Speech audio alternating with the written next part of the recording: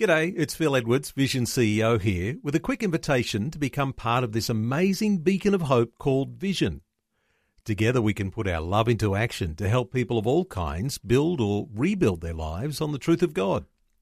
Please consider the part you can play during our upcoming Visionathon appeal, remembering that it's your support that makes Vision possible, including this podcast. Life, culture, and current events from a biblical perspective. 2020 on Vision. As you know, we are getting closer and closer to the elections here in Australia. Of course, there's one coming up in the ACT. There's a state election in Queensland, and then one that seems to be overshadowing what's happening in Australia is, of course, the US presidential elections. And one of the big factors that is having a huge impact on the way people are thinking about the election is the idea that there is a new Supreme Court judge that could be appointed under the presidential leadership of Donald Trump. And of course, I'm talking about Amy Coney Barrett, who is a Christian. And some of the criticisms that have arisen of recent times are that if you're a Christian and you're going to be in that sort of position on a Supreme Court, then maybe you're not going to be as objective as someone who's not a Christian. Well, Bill Muehlenberg from Culture Watch has been writing about this issue this week. Bill's back with us. Bill, welcome back to 2020. Always a pleasure. Bill, it is an interesting scenario, isn't it? And it's an American context, but there's something pretty important here. Are Christians, in fact, able to be objective when it comes to important decisions, whether it's law or politics? What are your thoughts as you've been reflecting on the issue in the United States? Yes, well, it's an important matter indeed. Obviously, the Christophobes and the misotheists, and those who really don't like religion, certainly conservative Christian religion, they pull out all the stops, tell us you can't be objective no matter what you do, you're totally biased, bigoted. So you simply have to ask a few questions here. Does that mean a policeman, if he happens to be a Christian, cannot properly do his duties? Can a football umpire not do his duties properly if he's a Christian? Can a judge in a lower court not do his duties? Can you make a pizza and do a good job and be a Christian? I mean, the truth is, first of all, the majority of people in America happen to be Christians. So are we going to ban them from any area where they might have to make decisions, whether they're a policeman or whether they're a referee at a sporting event? But secondly, even those who aren't Christians, they have a guiding worldview, a set of principles, religious principles, you might almost call them, that directs them as they make decisions and do things. So even if you're a secular humanist, which, by the way, the U.S. Supreme Court did call religion, you've got your own biases as well. So the simple truth of the matter is everyone, to an extent, has a bias. You want to do your best as a judge and others in important places to, not unduly let your particular belief system color decisions you make, but no one can escape. No one can be fully neutral, fully objective in, anything that they do. So this is just another secular left attack, in this case, on a conservative Christian justice. If the shoe was on the other foot, as it has been in past times, then a Democrat-nominated appointee to the Supreme Court would hold to those Democrat values. But because this woman is a Christian, she's been targeted here. But there's something very interesting in here, Bill. The fact that she is a Christian and the fact that we are Christians means that in some sense we're all a little predictable because we've got some objectivity about the way we think about things that are true. What are your thoughts here about being predictable? Because the other side likes to think that they'd like to have someone in there that's completely unpredictable. Yes. Well, anybody who knows the story of America's founding knows that while not every founding father was a Christian, certainly most of them were, at the very least, theists, religious of one kind or another, a few deists thrown in the mix perhaps, but almost all of them knew that the new republic would not get off the ground, would not long last if it weren't based on religion and morality. And of course, by that, they didn't have Buddhism in mind or Islam. They had the Christian religion in mind. That was their belief system, that to have an effective democracy, to have an effective American republic, including its rule of law, it has to be based on objective moral standards, objective truth. So that for them was, of course, Christianity. So again, there's so many ways we can catch these guys out, as you've hinted. For example, nobody's challenging the religion of Joe Biden or Kamala Harris, both claiming to be Catholics. Of course, there might be a bit of a difference between their Catholicism and that of Amy Coney Barrett, who is pro-life conservative, pro-family, 7 kids, 2 of them adopted. So, if they're going to pick on the Catholicism of Amy, why aren't you picking on the Catholicism of Joe and Kamala? So too many double standards here, too much hypocrisy going on, I'm afraid.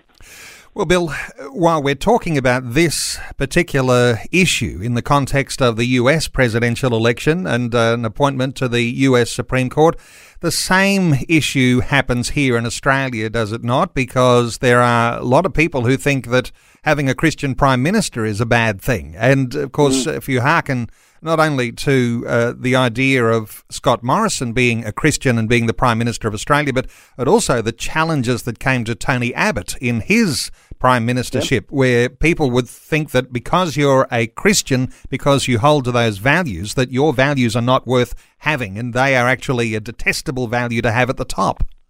Yeah. Well, again, we just remind these folks that even still today, as we become more secularized, still, at least as of the last census, the majority of Australians are religious, and the majority of those are Christians. So what do these secularists have in mind? That everybody who has any faith system whatsoever simply step down from everything they're doing, whether it's being a school teacher or sitting on a court or flipping hamburgers? I mean, some of these secularists would like to see that happen. They probably want us all locked up and put in internment camps because they consider us to be that dangerous. But the truth is the great majority of Australians are Christian. So whether we have a Christian Prime Minister and some Christian MPs, once again, we can easily point out the double standards. I recall one senator who actually happened to be, the old Democrat Party in Australia, which is no more, but he was a hardcore lefty, but he was also a uniting church minister. He was, pushing all these agendas 20, 25 years ago, pro-homosexual, you name it. And yet, funny, I don't recall any of the secularists and atheists saying, we have to get rid of this senator from the Democrat Party who's, he's a minister, for heaven's sakes, a uniting church minister. We can't have that. He can't be objective as a politician. But nobody was saying that, of course, because he happened to be on their side. He was pushing all their left-wing values. So it's only when you have a conservative religious person, that's when the other side gets all upset. And then all of a sudden it becomes a primary criteria of whether you're eligible to serve in important positions or not. So Amy Coney Barrett, she is a Christian and she is conservative, and we'll assume that that's all rock solid. What people are afraid of here on the left, those secular humanists as you're describing them, the idea that somehow or other she might be the one who's the catalyst to overturn a Supreme Court precedent in the Roe versus Wade case. And I know that's likely to be challenging, but if that were to happen, that would affect around the whole world the political stance on issues like abortion. Yeah, well, that's exactly right. And that's why every 4 years when we have a presidential election, we know how very important it is, because one of the key things is appointing justices to the Supreme Court. 9 of them there. Ruth Bader Ginsburg has passed away. We got 8, so we have 1 seat to fill. So it always becomes highly politicized, highly charged whenever this happens. And as you say, one of the biggest ticket items there altogether for everybody, left and right, Republican, Democrat, is, of course, the abortion issue. Amy Coney Barrett is pro-life, as we said, has 7 of her own children, so the left is absolutely terrified. Oh, no, she's going to pull down Roe v. Wade. Well, first of all, she's only one. If she gets in, only one of 9, so it will be a joint decision. Secondly, the critics have been saying, oh, this is unprecedented. She'll tear down all of these decisions that the court has made. A Democrat senator in Hawaii was labeling this charge against Amy recently. Little does she seem to know that in our 200 years of American history, or thereabouts, some 300 Supreme Court decisions have been overturned or radically changed later on by the court itself. So this happens all the time. That's what it does. These laws are not inviolate. Sometimes they got things wrong. Sometimes they got laws on slavery wrong, for example, and they were later overturned. So, nothing to be panicking about here. We have plenty of more liberal justices still on the court, with or without religion. The merits of the case of whether something like Roe v. Wade, and by the way, to say it's going to be overturned, all that means that you go back to the status quo, and that was, before 1973, all 50 U.S. states determined what they would do with the matter of abortion. That was struck down in 73, taken away from the 50 states.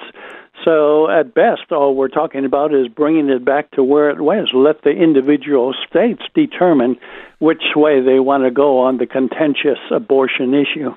So that issue's not easily resolved anyway. It doesn't matter who is on the Supreme Court. Interestingly, though, Bill, and we've talked in earlier conversations, this idea of, anecdotally, a real mass movement of Christians into the political arena. And so people are afraid if someone goes into politics that holds to a Christian faith that somehow or other would be headed for a theocracy. That might be the thought in America. That'd be the thought here in Australia too. But of course, there are all sorts of checks and balances in there. What are your thoughts on this idea of people being afraid that there would be a theocracy, which might make us all a bit nervous, actually? Well, again, yet another lame charge that the left loves to throw our way. I hear it all the time, has no basis for any number of reasons. First of all, as we said, everybody's got a worldview. Everybody has some kind of prior commitment, ultimate belief system by which they judge things, make decisions, so everybody does it. Secondly, as you rightly say, we do have checks and balances. It's not going to happen. We're not going to turn Australia into, the First Baptist Church on 10th Street or whatever, say, Scott Morrison's more Pentecostal variety might be. That's not going to happen. And again, the third, as we already pointed out, I never get the left screaming about theocracy when they have religious lefties, who are pro-abortion, pro-homosexual marriage, you name all the radical agendas. If they're religious and a politician, no problem. Nobody says anything. It's only for some strange reason when you've got a Christian who's a conservative, then all of a sudden, danger, theocracy is just around the corner. So, and by the way, the U.S. Constitution made it quite clear that the religious test should not be held for anybody seeking public office. So that should mean the lefties should back off on Amy. Her religion, in a sense, is outside. It's immaterial to her ability to be a good Supreme Court justice. It'll be interesting to see things unfold here, Bill, and an interesting conversation, isn't it, to talk about Christians in places of authority and the loud voices that are fearful of Christians having a place where they might be influential. Well, it's great to get your insights as always. Let me point people to billmuehlenberg.com, and you can read Bill's latest article. Simply Google Culture Watch, one word. Bill Muehlenberg, great catch up. Thanks so much for joining us again today on 2020. Always great to be with you. Thanks for taking time to listen to this audio on demand from Vision Christian Media. To find out more about us, go to vision.org.au.